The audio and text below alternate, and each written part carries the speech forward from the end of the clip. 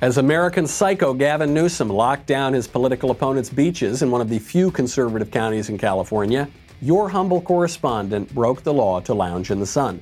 The lockdown authoritarians don't have any arguments anymore to defend their draconian policies, but that isn't the point.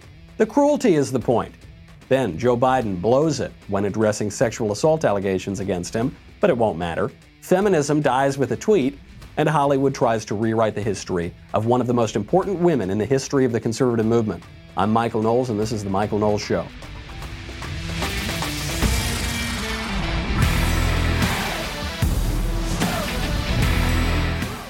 I broke the law. I'm a criminal. At any moment now, the LAPD could knock down my studio door and drag me away. Gavin Newsom's state secret police could pull me away because I violated his beach lockdown order, and I did it gleefully. I first went to Huntington Beach, which is one of the OC beaches. Then, when we couldn't get on the beach there, I went down to Newport Beach. Now, you got to remember, Gavin Newsom, he ordered his lockdown of California. Then he said he was going to start opening up California.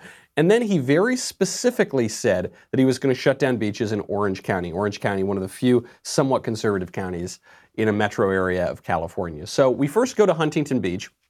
There was a big protest of this lockdown on Friday, so we thought we'd get on the beach. They have not only the yellow tape up at all the beach entrances, they have cops patrolling that yellow tape. So even if you wanted to break the rules and go onto the beach, the cops would just grab you right as you tried to walk on. Not just that, there were helicopters patrolling the beach, ordering people to go inside. I took this video of one just on my iPhone. Attention on the beaches and boardwalks. All city and state beaches have been ordered closed by the state. Please remain clear of the beaches and boardwalks until further notice. We apologize for the inconvenience and thank you for your cooperation during this difficult situation. Attention on the beaches and boardwalks. All city and state beaches have been ordered closed by the state. This is something that was extraordinarily eerie about not only what we heard out of that helicopter, but even what we heard from some of the cops walking around and from some of the other bullhorns, is all of these law enforcement officers tried to sound so pleasant. Oh, excuse me, sorry for the inconvenience. Go home right now because the state has ordered law enforcement officers with guns to kick you off of the beach. But Ray, we're really sorry. It's for your own benefit. You know, so smiley, so kind, so nice. But the end result is the same. The governor is ordering you imprisoned in your own homes, and if you even try to go out and take a walk in the sunshine, we'll bully you out of there and put you back indoors. That was Huntington. You couldn't get on the beach in Huntington. It wasn't possible. So we drove about 10 minutes down the road, down PCH, and got to Newport Beach. Newport Beach, a little more freedom-loving down there. There were people on the beach, so we walked onto the beach, and then at a certain point, the lifeguard SUVs rolled up, followed by the cop SUVs rolling up, with the same message, ordering people off the beach. Now, what's so interesting about this video, again, I just got it on my phone, is the lifeguards and the cops, they order everyone off the beach, and the people on Newport Beach, they just don't move.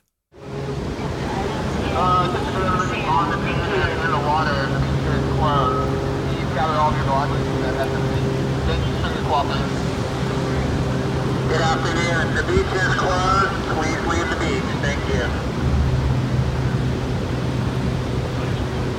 All right, it goes on. There's still some more, please leave the beach. Hey, everybody, the governor, leave the beach. And as they're driving by, there's just people sitting there in their chairs like, oh, hey, officer, how you doing? Bye-bye. That's the better attitude toward it, I think. Newport was a lot better than Huntington in terms of the people who were going to the beach. The cops patrolled. No one really paid attention. Some people maybe left a little bit. Then the minute the cops were gone, the people just went right on the beach, and that was that. The beach closures have nothing to do with public health. This is the key takeaway that I saw firsthand.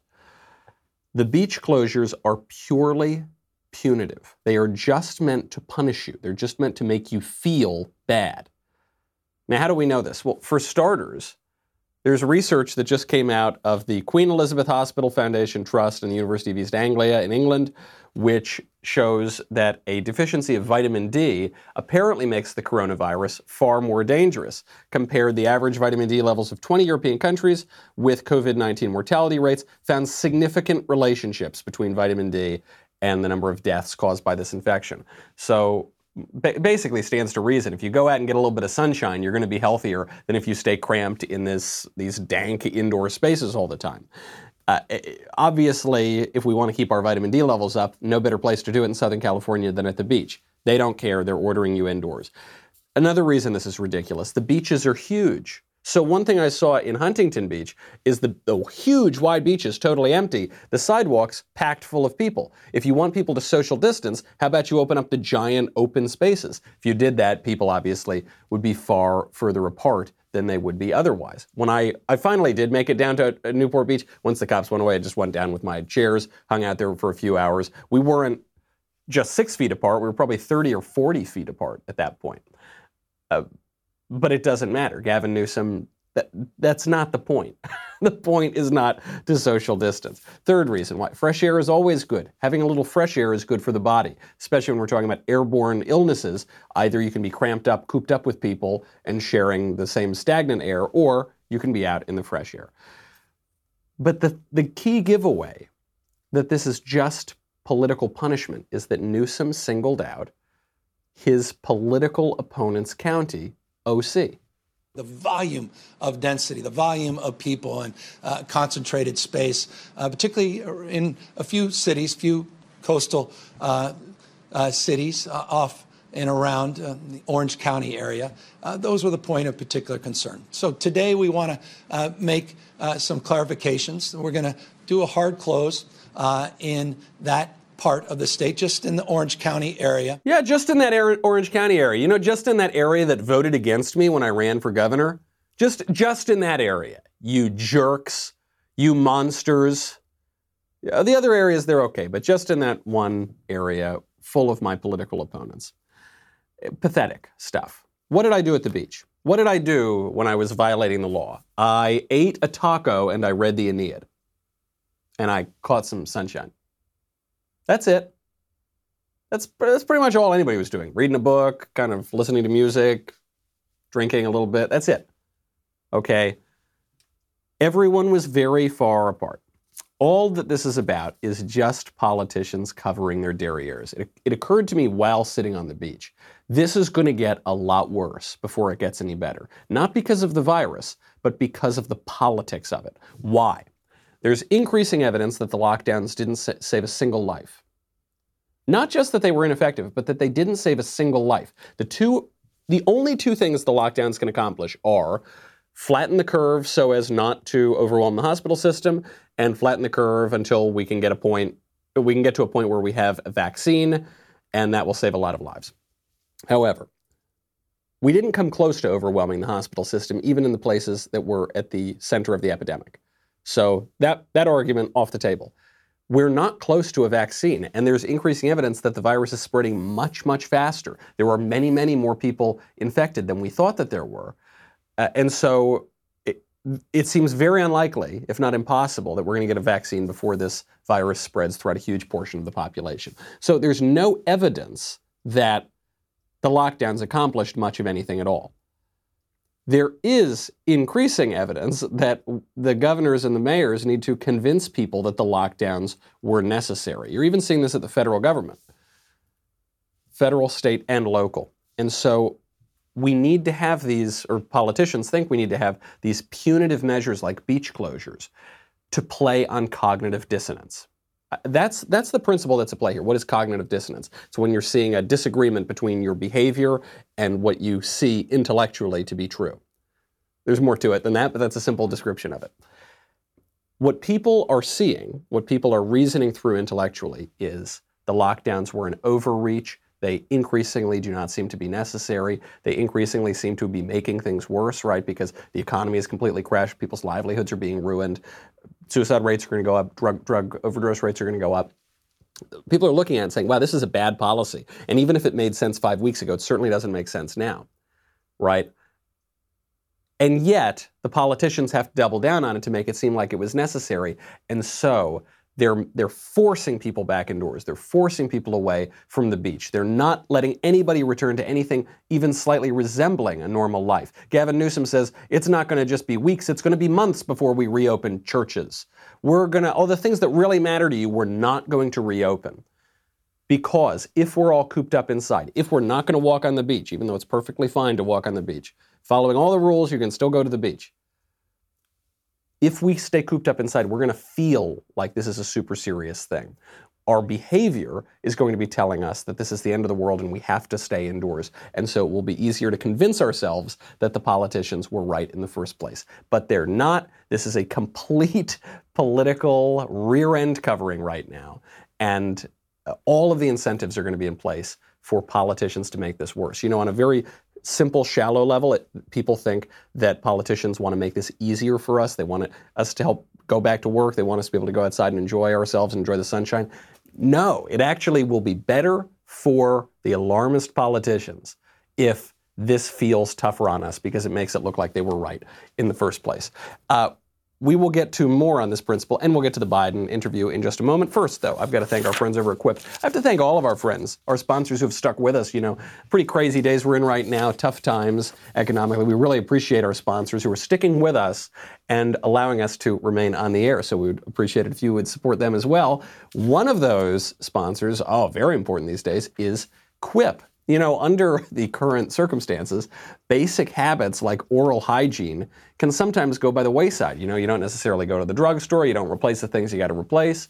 That's exactly why you need to get a great toothbrush and stick to your healthy habits.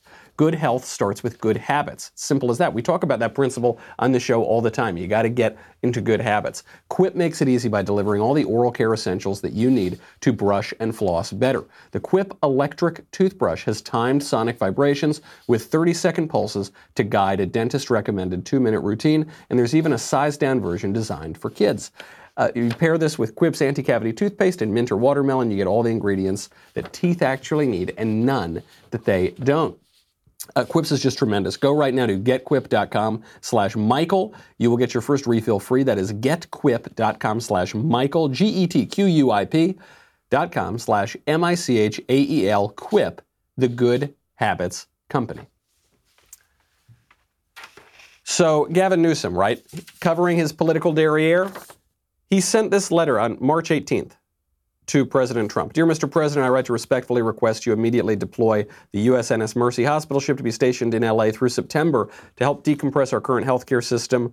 As you know, California has been disproportionately impacted by repatriation efforts. We project that roughly 56% of our population, 25.5 million people, will be infected with the virus over an 8-week period. None of his predictions came true, certainly not by the official count.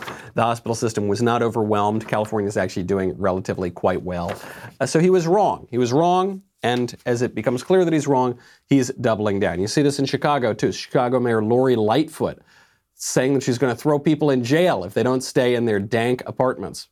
Now, I've directed Superintendent Brown to order all police districts to give special attention to these parties. And this is how it's going to be. We will shut you down. We will cite you. And if we need to, we will arrest you and we will take you to jail. Period. There should be nothing unambiguous about that. Don't make us treat you like a criminal. But if you act like a criminal and you violate the law and you refuse to do what is necessary to save lives in the city in the middle of a pandemic, we will take you to jail, period. So this kind of talk is very offensive to an American. We don't like to hear our politicians talk to us like this. Pretty disgraceful, not in keeping with our national tradition of respect for our citizens, free government, self-government, right? And yet she's kind of got a point. I mean, she's dead wrong in how she talks and what she does and pretty much everything because she's a very crooked Chicago politician. But she does have a point here. It gets to something that we were talking about last week in our description of freedom and what it means to be free and how we learn to be free. There will be order. Okay, the government will impose order on us, or we will impose order on ourselves. And in the early tradition of the United States, We had a rigorous system of self-government, very local government, strong families, strong liberal arts, the liberal arts being the way that we make sense of our freedom and earn our freedom and discipline ourselves. Very religious. John Adams said this, remember? He said, our Constitution is built for a moral and religious people. It is unfit to the governance of other kinds of people. We have a free government, but if you're going to have a free government doesn't mean just do what you want. Free government means you control yourselves so that we don't have to impose it on you. And increasingly, particularly over the last 50 or 60 years, there has been a social movement in this country, the left, that has sought to take away those controls. So most noticeably, you see this in the realm of sex. We saw it at the beginning with free love. It's moved on to you do you. It's gone on to the moral standard of if it feels good, do it. That now there is basically no limit to our sexual expression. We should indulge any sexual desire that we have, basically, at any time. You saw then the breakdown of marriage, which is the fundamental building block of society. You saw the rise of no-fault divorce. You saw the rise of slightly strange, a little bit kooky living situations. You saw a social breakdown at that level. Then this rises up to the community level. Communities don't remain quite as strong as you have the sort of cult of the atomized individual and pursuing one's own individual self-interest at the expense of any kind of public interest. These localities start to break down. People move away, first of all, from them. They don't participate in their own civil society. You see the voluntary associations that political observers like Alexis de Tocqueville observed in America, you know, the Lions Club, the PTA, that kind of thing, those start to break down as well. Ultimately, at the end of this, I'm skipping a lot of steps, but, you know, in the interest of time, you get to what Barack Obama in 2012 described as the life of Julia. And this was so honest of the left talking about their platform that they actually scrubbed it from the internet because it was very spooky. And the life of Julia was this description, cradle to grave, of this woman's life where she has no meaningful relationship with anybody but the federal government. No husband, no local community, no nothing, no family, just the government. Even when she chooses to have a child, she doesn't fall in love, get married, you know, have a big baptism, have a party. No, none of that. She chooses to have a child, and then the government takes care of that child for her. And that's it. As we pursue merely our own individual desires, then the power of the government grows and they control us. Now, what's funny is Lori Lightfoot here, this leftist politician, she's sort of complaining about this. She's pretending she's upset. The left has been hoping for this for 60 years at least. Okay, and it's up to us to fight back against that. If we want to not be talked to by our politicians like that, if we want to have a little dignity and respect and freedom in this country, we need to govern our own desires. Now, what Lori Lightfoot is saying is if you go out and, you know, don't listen to every word we're saying, then you're not behaving. You're not controlling yourself. That's not true. We don't need to control ourselves in the way the politicians want us to control ourselves. Certainly not. But we do need to be able to control ourselves, our desires, our actions, our behaviors, so that not only will the politicians not talk to us that way, because they have such respect for us, they're such good people out of the kindness of their heart, because they won't be allowed to, because some hack, two-bit would-be totalitarians wouldn't dare speak that way to a free people. Now, speaking of two-bit tin pot would-be world leaders, we will get to Joe Biden. He had a mostly disastrous, but it still probably won't matter, interview on MSNBC to address the sexual assault allegations. We'll get to that in a second. First, we've got to thank our friends over at LifeLock. LifeLock is very important these days. You've got to be prepared. You know people who are prepared for every eventuality, right? And you're not one of those people, but you'd like to be. Breaches seem like they're happening more and more these days. And with your breached information like your name, social security number, and more, criminals can commit identity theft. And that's why LifeLock sees more threats, like someone taking out a payday loan in your name, alerts you to possible suspicious activity. And if you end up having an identity theft issue, you will be talking to your dedicated identity restoration specialist just a phone call away. No one can prevent all identity theft or monitor all transactions at all businesses, but with breaches on the rise, doesn't it make sense to be prepared? You're doing a lot more online these days. Make sure you're prepared. Join LifeLock and save up to 25% off your first year. Go to lifelock.com/Knowles. That is lifelock.com/Knowles, Knowles. And my gift to you, you will save 25%. You just have to go to lifelock.com/Knowles. Knowles, Knowles. Joe Biden finally addresses the sexual assault allegations from Tara Reade. The mainstream media have been doing a good job of covering up for him and not asking him questions. Finally, he goes on Morning Joe. He talks to Mika Brzezinski, and he makes the strongest defense I've heard yet of why we should not pin these allegations on him. I don't remember any type of complaint she may have made. It was 27 years ago. And I don't remember, nor does anyone else that I'm aware of. And the fact is that I don't remember. I don't remember any complaint ever having been made. The fact is, I don't remember. This is by far Joe Biden's best defense. The one thing I believe from Joe Biden is that he doesn't remember. Absolutely. And he doesn't remember his own name. He doesn't remember where he is at all. So he makes this argument, which we would expect. And it was by far the highlight of the interview. Further down in the interview, he starts to break apart. You know that Joe Biden is not great with his words. He's always putting his foot in his mouth. He lets out a little bit too much. So Mika asks him, okay, you don't remember this. Do you know if there is a record of this woman filing a complaint? Are you absolutely certain that there is no record that she filed a complaint? This is a great opportunity where, if there is no complaint, Joe Biden can come out and say, yes, there is no complaint. Take that one to the bank. This is BS. We're moving on. But he can't say that because it seems very likely that there is a complaint. And so Joe Biden gives us this word salad non-answer of an answer. As we look, this is a very. I'm sorry. Go ahead. Please. No, that's all. As we await for the records from the National Archives, are you absolutely certain? Are you absolutely positive there is no record of any complaint by Tara Reade against you?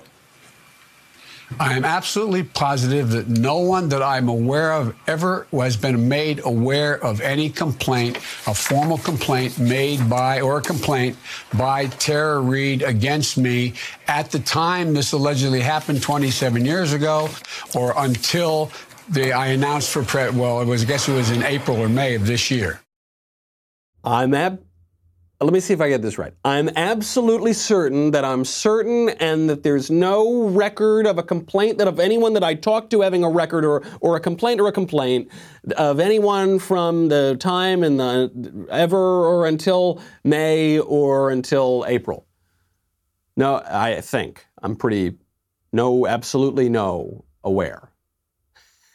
Those words, I guess every word that Joe Biden used made sense, but when you put them together, they didn't mean anything. And they didn't mean anything because he can't be certain that there isn't a complaint, and very likely he thinks that there is a complaint.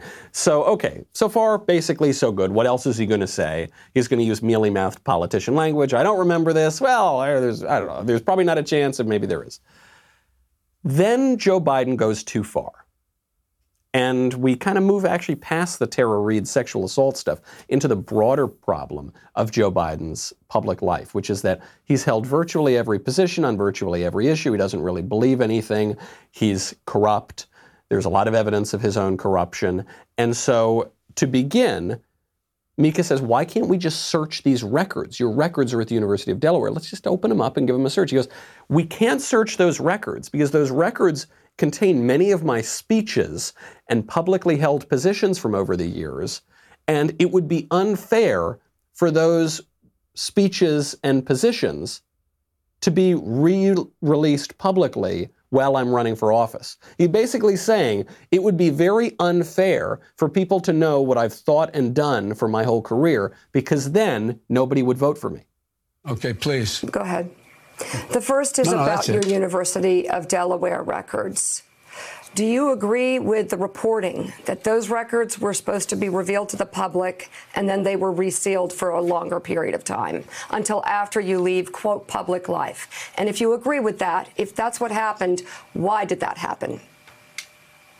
Because, look, the fact is that there's a lot of things of speeches I've made, positions I've taken, interviews that I did overseas with people, all of those things relating to my job. And the idea that they would all be made public, in the fact while I was running for public office, they could be really taken out of context. The papers are position papers. They are documents that existed, and that when I, for example, when I met with Putin or when I met with whomever, and all of that to be fodder in a campaign at this time, I don't know of anybody who's done anything like that. And so the National Archives is the only place there would be anything having to do with personnel records. There are no personnel records in the Biden papers at the university. Stop talking. Quit while you're ahead. Initially says, look, I don't have any, there's no personnel records in here, so there's no reason to open these up. I don't have any recollection of the complaint. No one else does either. Also, we can't open them up because it's got all my positions that I've held over the years, and we don't want people to know about my positions. Also, there are conversations I've had with Vladimir Putin. We definitely don't want people to hear that. It's like, what? Dude, now all you've done is convince me from the beginning of that clip to the end that we definitely need to reopen those records for way more than the Tara Reade stuff. I don't really care that much about the Tara Reade stuff. I mean, it's a good attack on Joe Biden because of the absolute rank hypocrisy of the Me Too movement and feminists, which we will get to in a moment because Lisa Bloom, the famous feminist lawyer, has proved this perfectly. But it's not really about the Tara Reade stuff, because Joe Biden does have a point. It's been 27 years, and it's strange that these things are just coming up now. Should they be investigated? Yeah, sure, I suppose so. They're far more credible than the Brett Kavanaugh allegations. I have a far more sympathetic view of the accuser in this case than any of the feminists do. So surely we should at least take it seriously. But it's not just the Tara Reade stuff. It's his whole career. And he says, no, we can't look at that. He's actually kind of agreeing with me. He's saying, yeah, we're not that worried about the allegation. We're worried about my whole career. He goes on, and unbelievable. You got to give it to Joe Biden. He somehow makes a bad defense even worse when he says, forget even about my public papers. What about all the contacts I've had with foreign governments? What about my conversations with Barack Obama that I had about those foreign governments? Why not do it for both sets of records? Because the material in the University of Delaware has no personnel files, but it does have a lot of confidential conversations that I had with the president about a particular issue, that I had with the heads of state of other places, that would not be something that would be revealed while I was in public office or while I was seeking public office. You had a lot of conversations with then President Barack Obama about a particular issue. And on this issue, you also had conversations with heads of state. What might that particular issue be? Would that particular issue be the actual biggest scandal of your recent campaign?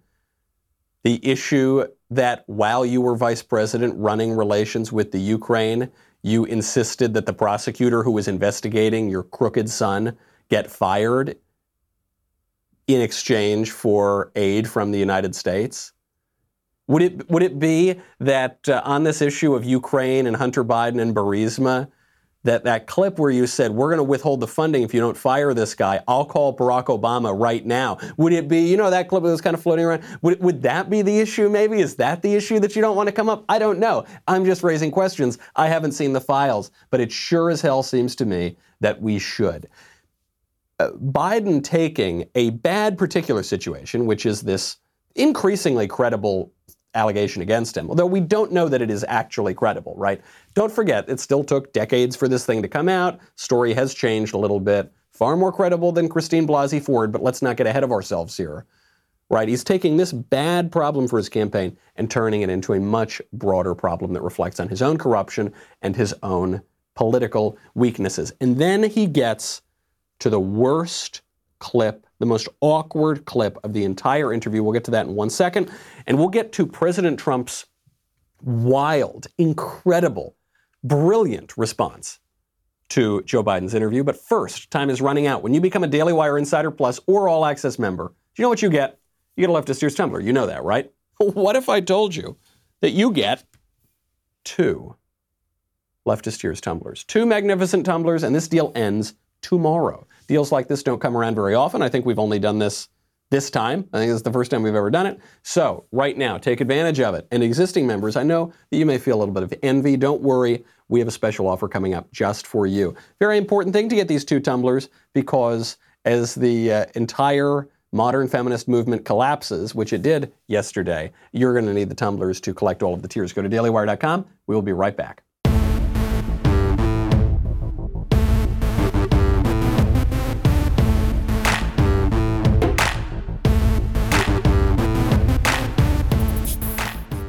Okay, so I've got to warn you, when you listen to Joe Biden's response on this, there's going to be a pause. Your audio has not gone out. The podcast has not stopped. It's just that awkward. What's funny about this is that it's actually Joe Biden's best defense, but he couldn't give it right. Classic Joe Biden move. So Mika asks, if there's nothing there in the records, why not do a search? I'm just talking about her name, not anybody else in those records. A search for that.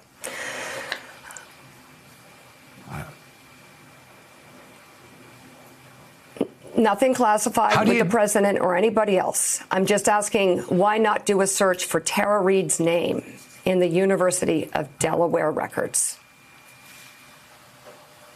Look, I mean, who does that search? The University of Delaware.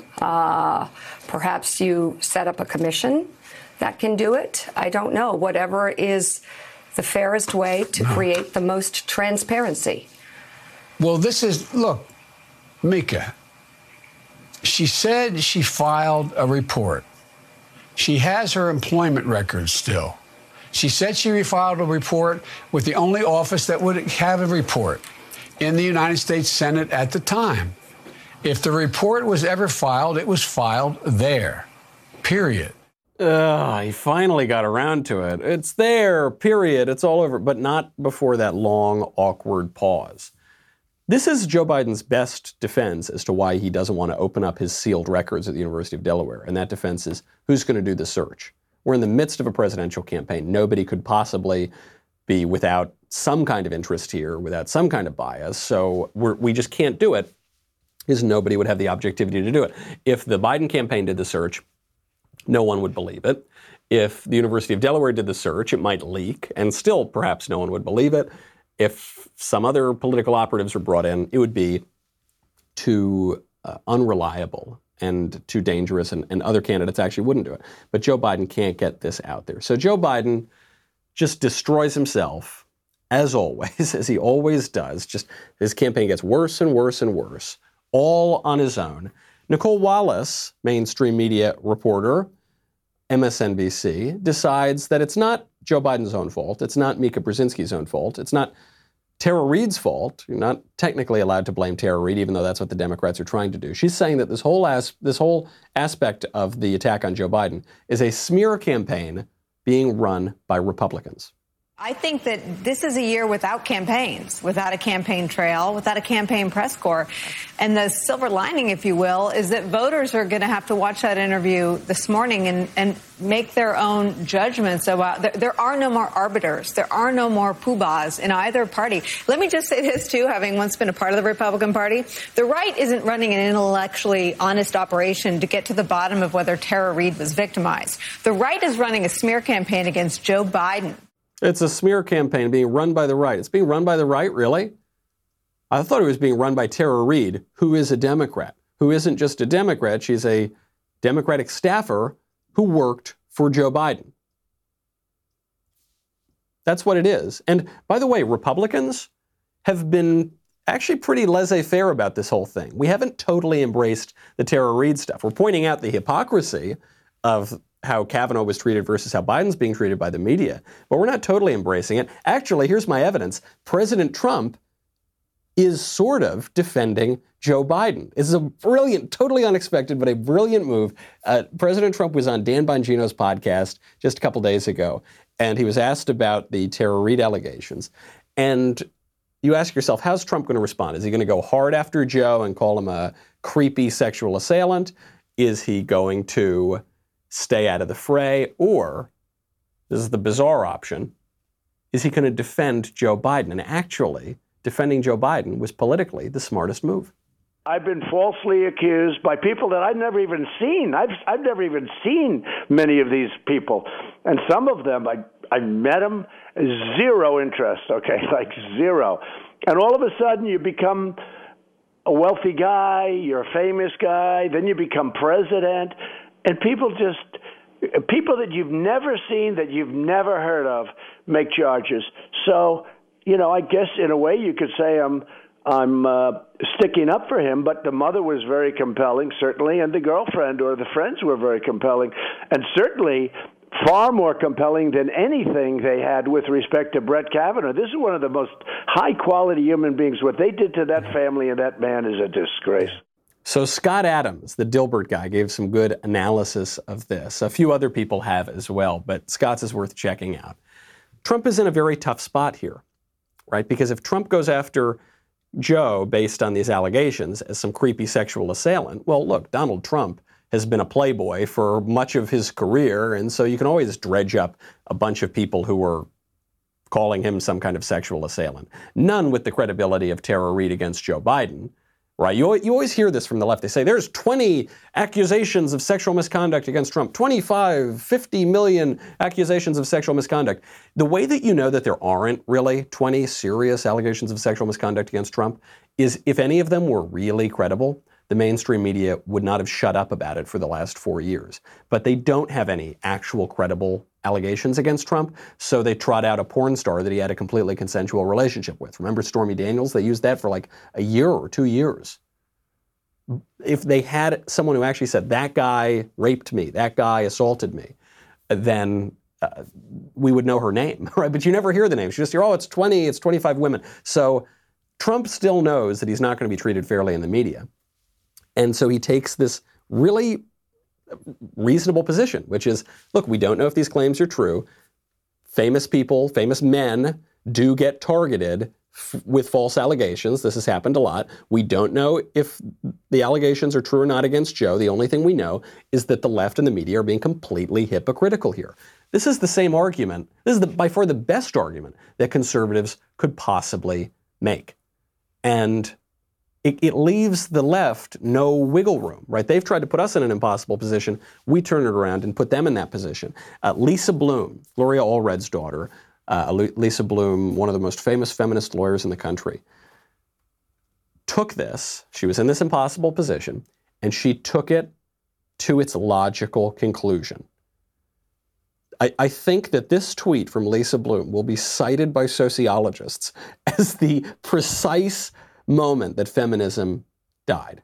She tweets out, unbelievable. I believe you, Tara Reade.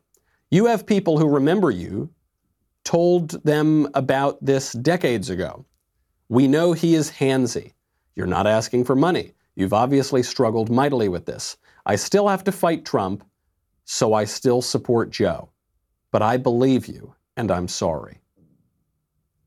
That is a stunning statement from the feminist left. And it confirms everything we have said about them from the beginning, which is this is not about supporting women. This is not about the objective pursuit of truth. This is not about fighting the oppressors and helping the oppressed or whatever language they use. This is about attacking conservatives. This is about attacking our culture, which conservatives obviously want to conserve. The Me Too movement has gone from believe all women in 2016 to now in 2020, believe all women and elect their rapists. That's what she's saying. She's saying, I believe that Joe Biden is a sexual assailant. I believe it. I believe everything you're claiming is true. And I'm sorry, but I'm definitely still going to vote for him. At least Lisa Bloom is honest. She's catching a lot of flack for this because what she's saying is indefensible, but the whole feminist left is indefensible. They just lie and they try to be hypocrites. At least what Lisa Bloom is doing is admitting what this is. Head of the Time's Up, the Time's Up Me Too organization, head of Time's Up is defending Biden too, disbelieving Reade. Same thing with Deborah Messing, the famous leftist actress. Same thing with Alyssa Milano. Some people are shocked by the double standard. I am not. Okay? This was never about principles. not the Me Too movement, not feminism, not any of the leftist social movements that we've seen over the last 100 years, not any part of leftism. It's not about principles or standards. It's about you.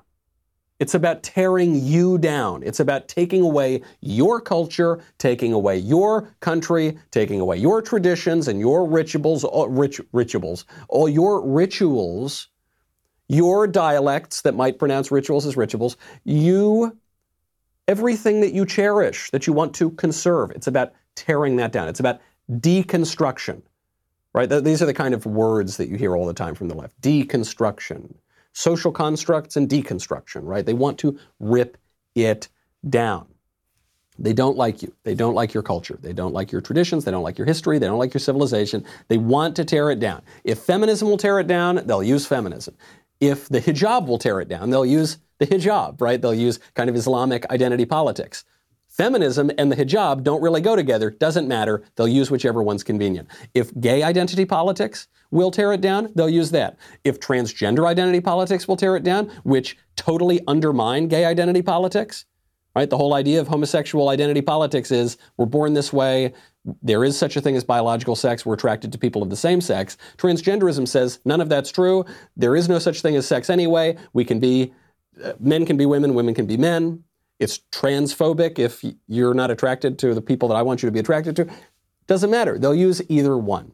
And we're perpetually shocked that people like Linda Sarsour, right, Islamists, will hold hands with Gloria Steinem, leftist secular feminists, at the Women's March. We say, these two people don't have a lot in common, but yet they hold hands at the Women's March. They do have something in common. They have a common enemy, and that's you and your culture and your civilization. We're shocked that they believe Christine Blasey Ford, but not Tara Reade. Why? It's not about any principle, okay? It's just about tearing down the culture. It is purely a politics of opposition. This is not even a conflict of visions for the culture. It's about culture, and it's about anti-culture. And that's it. And we should be open-eyed to it and stop being these naive little children who are perpetually shocked. And we say, yeah, but look at the hypocrisy. They don't care about the hypocrisy. Point out the hypocrisy because it's important to win over conservatives and moderates and independents. The left doesn't care. It was never about principles. It was always about you. Speaking of people who are misunderstanding the political moment, former President George W. Bush issued a whole message about how terrible the virus is. And it's a feel-good message, we've got to be nice to everybody, and this is a tough time, but we'll get through it. Okay, that's fine. Most of it's unobjectionable. Then he gets to his political advice in this moment, and this political advice was dead wrong. Let's remember that the suffering we experience as a nation does not fall evenly. In the days to come, it will be especially important to care in practical ways for the elderly, the ill, and the unemployed. Finally, let us remember how small our differences are in the face of this shared threat. In the final analysis, we are not partisan combatants. We are human beings, equally vulnerable and equally wonderful in the sight of God. We rise or fall together, and we are determined to rise. God bless you all. Okay, basically an unobjectionable message, right? Except for the political advice he seems to be giving here. He's saying, by the final count, we're not just political opponents. Yeah, that's true. Ultimately, my ultimate identity is not as a political opponent of somebody else. But in this political moment, that is an important aspect of our character. Because the left doesn't forget that they have a political agenda. But very often conservatives do forget that we have a political agenda. The left has been telling us for 50 years the personal is the political. Everything is the political. And some conservatives, unfortunately, like former President Bush, are trying to pretend that that is not the case. And a lot of the failings on the right during the Bush era, I think, are attributable to this problem. This is a political moment. Right now, the authoritarian hack politicians on the left are using the coronavirus as an opportunity to punish their political opponents, to wield arbitrary political power without any reasoning left whatsoever, and to cover their own political derrieres with even more punitive measures, okay? That is political. And it is important for us as free citizens of this republic to use our political mechanisms at our disposal to push back against that. This is political. It'd be really nice if we could just kumbaya all the time. That is not how this is working at this moment. And conservatives who think that that is the way forward, I think, are woefully misguided. Before we go, I've got to talk about a conservative who was not ever woefully misguided. A conservative who is a real role model for people today. And she's been in many ways written out of history. And now the left is trying to rewrite her history when they put her back into history. That person is Phyllis Schlafly. Phyllis Schlafly, I had the great privilege of attending a dinner with her shortly before she died. And so this was toward the end of her life. And she gave a rousing, lucid, brilliant political speech there, as she always did. Phyllis Schlafly, very, very prominent in the 1970s, fighting against the so-called Equal Rights Amendment. The Equal Rights Amendment was this leftist nonsense that tried to redefine sex and gender to say that there is no difference whatsoever between sex and what the equal right. There's actually a new push right now to ratify the Equal Rights Amendment. What it would do is, in the long run, at the extreme, abolish things like same-sex schools because men and women wouldn't be treated perfectly equally. It would abolish same-sex restrooms, which is already happening. People mocked Phyllis Schlafly, said she was lying when she said that that would come to pass. It's already happening, even without the ERA. Said that women would be drafted. There's a big push, again, to do that right now. Basically everything this woman predicted about politics has come true, even though she did a great job slowing it down by stopping the Orwellian Equal Rights Amendment. And so one of the most brilliant women that has ever existed in American politics. There's a new show, which I'm watching right now. It's generally a pretty good show. But at crucial moments, they try to rewrite the history. I'll show you exactly how they do it. Here's a clip. Phyllis Schlafly is debating some feminist from the ACLU.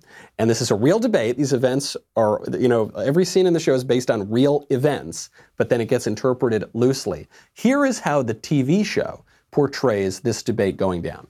I mean, the courts would decide, as they did with a recent Washington, D.C. case, where 3 children were given to the father, and the mother had to pay child support. What was the name of the case? Say that case? was an advance for women. But the larger issue is that the ERA erodes the institution of marriage, not just in divorce. The case?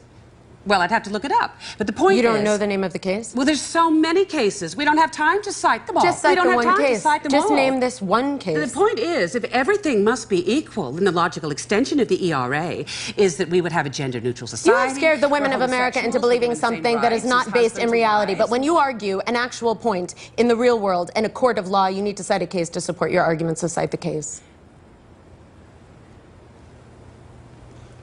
Well, I think it was Foley versus Langham or Lancaster, something like that.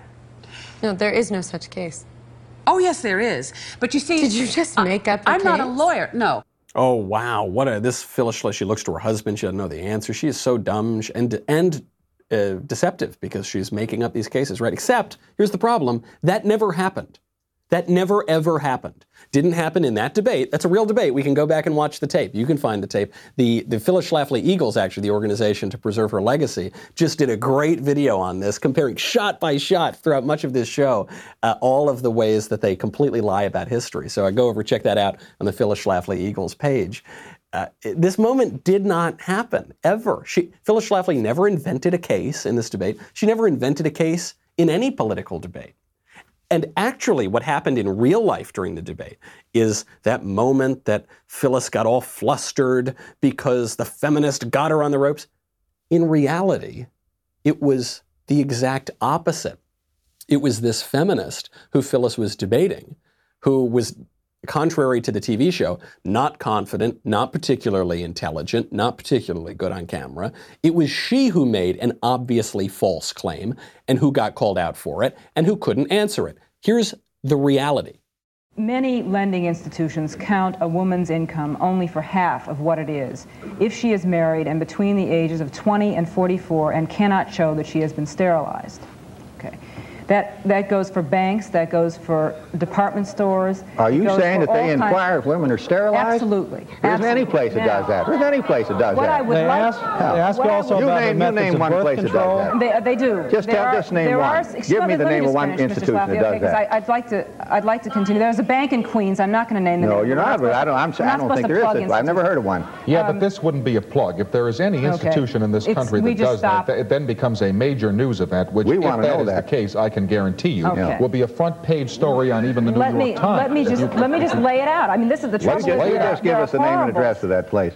Oh, it's exactly the opposite. It's even worse. This woman did even worse in the moment than they're pretending that Phyllis Schlafly did, because she just made up this policy at a made-up bank. She said, well, I'm not going to say the name. Why not? You're fighting for women's rights. Why don't you name them? Isn't that the whole point of your movement? Well, no, I'm not. I don't want to. No, I'm not going to name my boyfriend. He lives in Canada. No, I don't think, no, and I don't think so. This is how they do it. This is what the left does. This is what Hollywood does. Because most people don't remember Phyllis Schlafly anyway, because she's been written out of the history books. But now what people are going to remember is this TV show. That's what they're going to remember. Or how are they going to remember JFK? They're going to remember Oliver Stone's movie, his anti-historical movie. This is what the left does. We talked about, on a couple episodes ago, we talked about how all news is fake. Now, all history is fake. By that, I mean some of it's true, but you really have to look with a critical eye at all of these things, because it's about you, okay? It's not about principle. It's not about telling the truth. It's not about the objective pursuit of what really happened. It's about tearing down a very particular culture, a very particular country, a very particular civilization, and they will do that by any means necessary. And we need to be on guard, because that is being done in clear ways through political attacks that we see all the time, through policies that governors are foisting on us every day. And it's being done in subtle ways, like the rewriting of news and the rewriting of history. But don't look for a principle. Just look for who the intended victim is. Look for who the intended enemy is. That person, I'm sorry to say, is you. All right, that's our show. I'm Michael Knowles. This is The Michael Knowles Show. I'll see you tomorrow.